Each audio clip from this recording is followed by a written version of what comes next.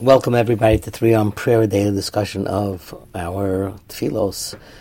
So yesterday we went through the 15th blessing of Birchos HaShachar, in which we thank Hashem, like all the blessings that we said, thanking Hashem for giving us so many different gifts as we begin our day.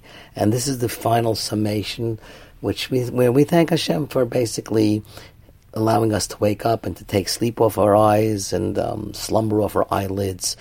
But it segues into another blessing which ends with a bracha, and it's technically not really a blessing, but it's rather a supplication. The first 15 really are considered birchos hanenin, blessings that you say when you derive any certain sense of pleasure from items.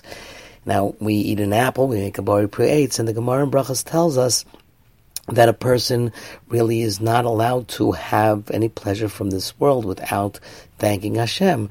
So basically, those blessings do fall into the category of thanking Hashem for things that we have pleasure from. Unlike other blessings, which are Birchos HaShvach, which we thank Hashem or praise Hashem for natural wonders or blessings that are done for the opportunity to do mitzvos. But then, after all these blessings, we begin a supplication which ends with a blessing called Gomel Chasadim Tovim, which we'll discuss later. But there's a supplication, a bakasha. We beseech Hashem. And we beseech Hashem with quite a number of different items that really are essential to the essence of a Jew. And thus, what I do believe is that this blessing is very, very important for everybody, men and women.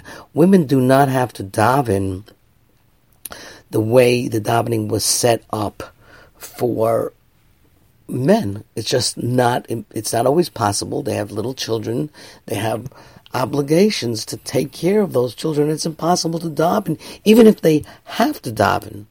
But they still don't have to do the exact order of tefillah that we have. However, my grandfather used to exhort all the women in our family to say brachos and to say this Vihi Ratzon. So, unlike the rest of davening, which I do not believe I will do line by line unless I feel it's very important, because Psukei Zimra are basically verses of Tehillim, Psalms, and I don't know if I want to go line by line unless I get an overwhelming response to do that. But we're going to begin tomorrow with this supplication, which begins Yehi Ratzon, Vihi Ratzon, it should be your will. Where does that come from? We say it so many times. So God willing, on Sunday's talk, we will discuss what that means, Vihi Ratzon.